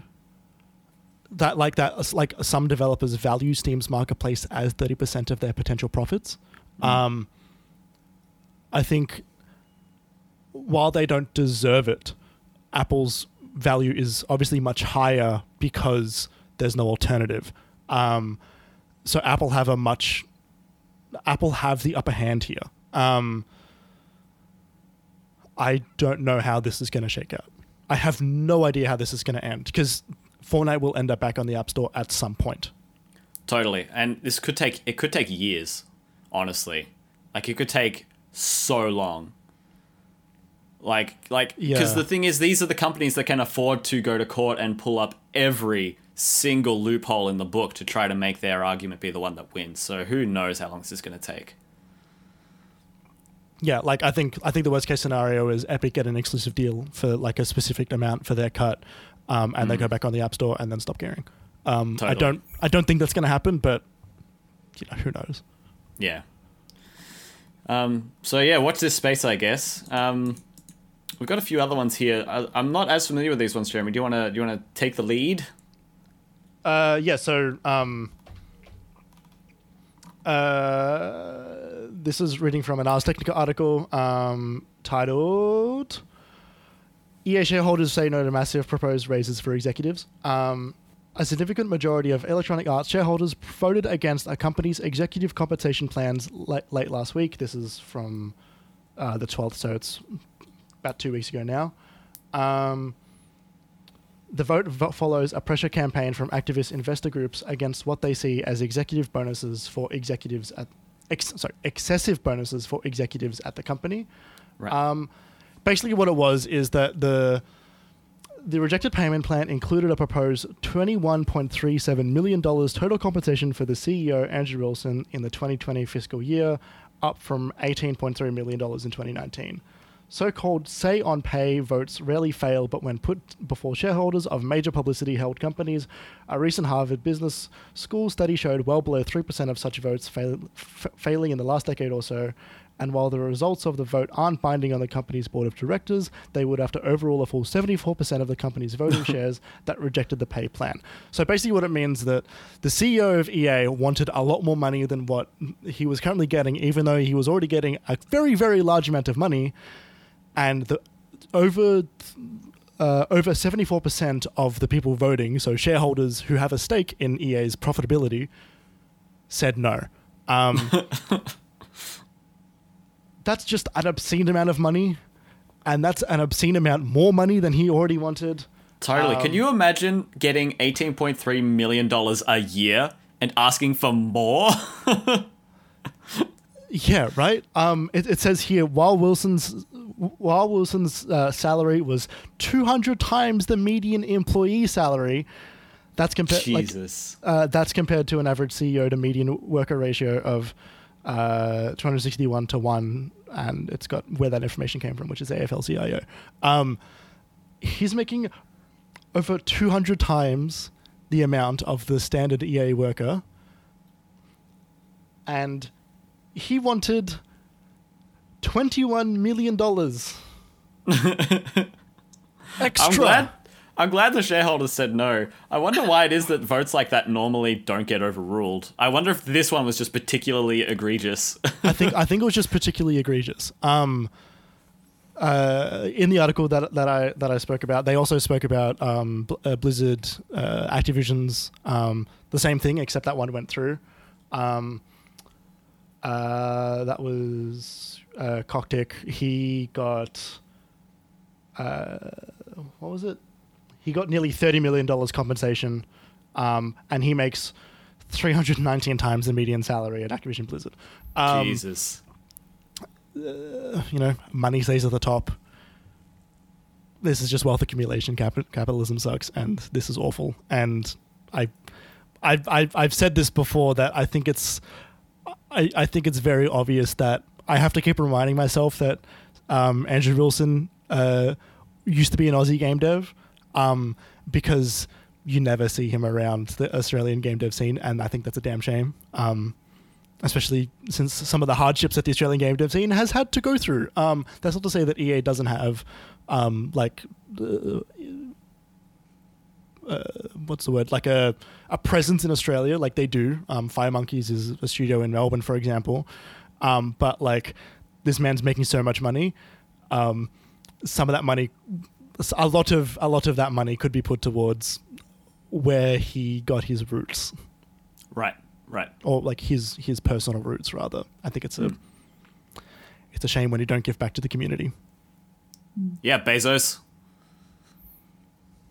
I know he's rich. He is rich. See, it all links together, Jeremy. You know, links together. make ends meet. You know. Are all our news articles this week about rich people wanting more money? I think so. There was also something I didn't put in here, but there has been a bit of a ruckus about Rocksteady. Their games are finally being announced this coming week. And there was a call about how in 2018, a letter was written by the female staff of the company. I think it was like 10 out of 16 of their female employees wrote about how it was a completely inappropriate place for them to work and the stuff that they'd experienced. And that the other thing was that if they left the company, they wouldn't be credited for their work on the game that they're about to announce. So a lot of them had to stay. And the company just did like a one hour training session for all employees. And that was it. So, What do you mean? not so. That solves sexism. That solves misogyny. They did it. They signed the certificates that said that they were there. Yeah. Christ. I mean, that tracks. It tracks with their depiction of characters in the Arkham games being so sexualized, like Poison Ivy and Catwoman and stuff like that.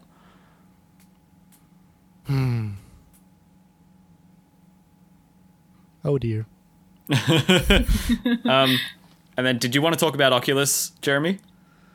Oh yeah, Oculus today announced that you will now have to sign into a Facebook account if you want to use your Oculus Rift, and that they're going to be retiring Oculus accounts, which is very bad because Facebook is very bad and has made me now.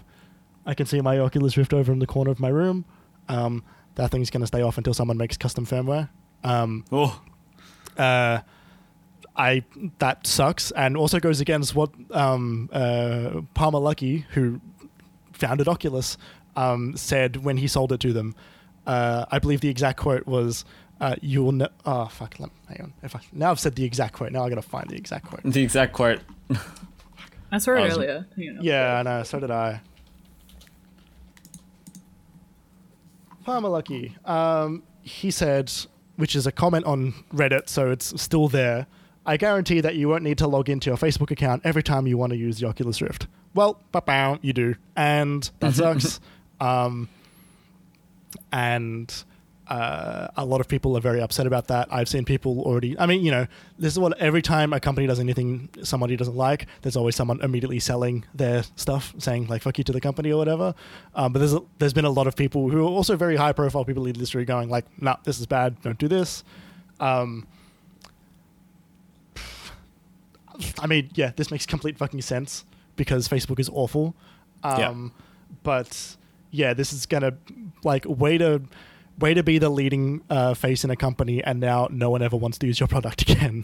Totally. I mean, Palmer Luckey left Oculus, didn't he? Did he leave?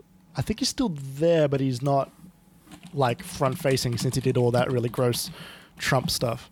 What was the quote? This is the one that I've seen on Twitter. It's like, Oculus continues to promise that Facebook integration will never be mandatory. Is that an old quote? Obviously. I'm not familiar with that one, but that would also be very funny. Yeah. There's another Palmer Luckey one here saying, a few examples below so people won't make up their own version of what I actually said. I guarantee you won't need to log into Facebook account every time you want to use the Oculus Rift. You will not need a Facebook account to use or develop for the Rift. I promise. I just found something from CNBC, and the article reads, Oculus founder says he, quote, got fired from Facebook, suggesting a pro-Trump donation was to blame. Right, okay, that's right. So he isn't there anymore. That was mid-2019. That's right. Yeah. Fuck that company. Goodbye, Oculus Quest. Goodbye, Oculus Quest, the best VR headset on the market. I've seen people in the subreddit already talk about custom firmware, so like hopefully it won't take too long before I can use that device again. Maybe. If anyone's going to stomp it down, though, it'd be Facebook. Yeah, but you can sideload already. You can already sideload games onto that thing. okay. by just like it. There's only so much you can do. Right. You never need internet to play the Oculus in terms of like I could just connect it to my computer for it to be a VR headset. Yeah. If someone makes a custom firmware that like I can just load on and then disable internet access for my Oculus, then like, hey, that's so good enough for me. Fair enough. And that's it for this week's uplifting section of news. We did it. Yeah, a bit of a whirlwind storm through that one, but hopefully you stuck through it with us. I hope we've got better news to say next time. It'll be September by the time we're recording again. There have been rumored presentations from both Xbox and Sony to be happening before the end of the month. So if it's going to happen, it'll be happening in the next couple of weeks. I sure hope it does, but I doubt it. God, could you imagine if we could talk about the release date and specs and price of the consoles in the next coming weeks? You mean the ones that are supposed to come out in 2 months or 3 months? Yeah, those ones. I would love to have that conversation. But Microsoft and Sony are still playing chicken, so we'll see about that. In the meantime, whether they've announced something or not, we'll be here in a couple of weeks talking about whatever we've been playing and whatever has been happening in the 2 weeks from between now and then. You can find that, this podcast that you're listening to, the Minimap Cast, at minimap.com.au. We tweet about it from the Minimap account, so that's at minimapau. We individually also tweet about things from time to time. I recently tweeted a picture of a celery. Like a stalk of celery? No, like I got this big one from the supermarket, right? I ordered online and it arrived, and this thing is like as big as like Arnold Schwarzenegger's bicep. Like it's so big. Okay. If you want to Make sure see to that check and that more, out. Yeah. you can follow me at KJPalmer_24. June, where can they follow you on Twitter? Junez, JN_ESS. Jeremy? You can follow me at Obi-Wan Jez, where I frequently tweet about the random things my dad calls me to tell me about over the phone, including, most recently, he called me so I could listen to him laugh at Snuggies commercials. Snuggies. That's fun. That's a nice moment to share with you. Mm-hmm. Jeremy and I keep messing up your name. Jeremy and I have also both been streaming more since we've been unable to work. So you can follow our Twitter. We'll be tweeting about it there when we go live if you want to know more about that. We're raising money for the Starlight donation. Donate at bit.ly/minimap donate. Yes, and that's for Game Changers. And all donations are going towards the Starlight Children's Foundation Australia. They help 6 kids, like really, really, really sick kids, do cool things Like and get better. Sick kids. Fully sick, yeah. Thorpe's really involved. Once again, thanks to Shook for letting us use your music, the Moog Model D Improv. And that's about it. We'll see you next time. Thanks so much for listening. Bye. Thorpe? Yeah, Thorpe says it's fully sick. That's where it comes from. What? Are you sure?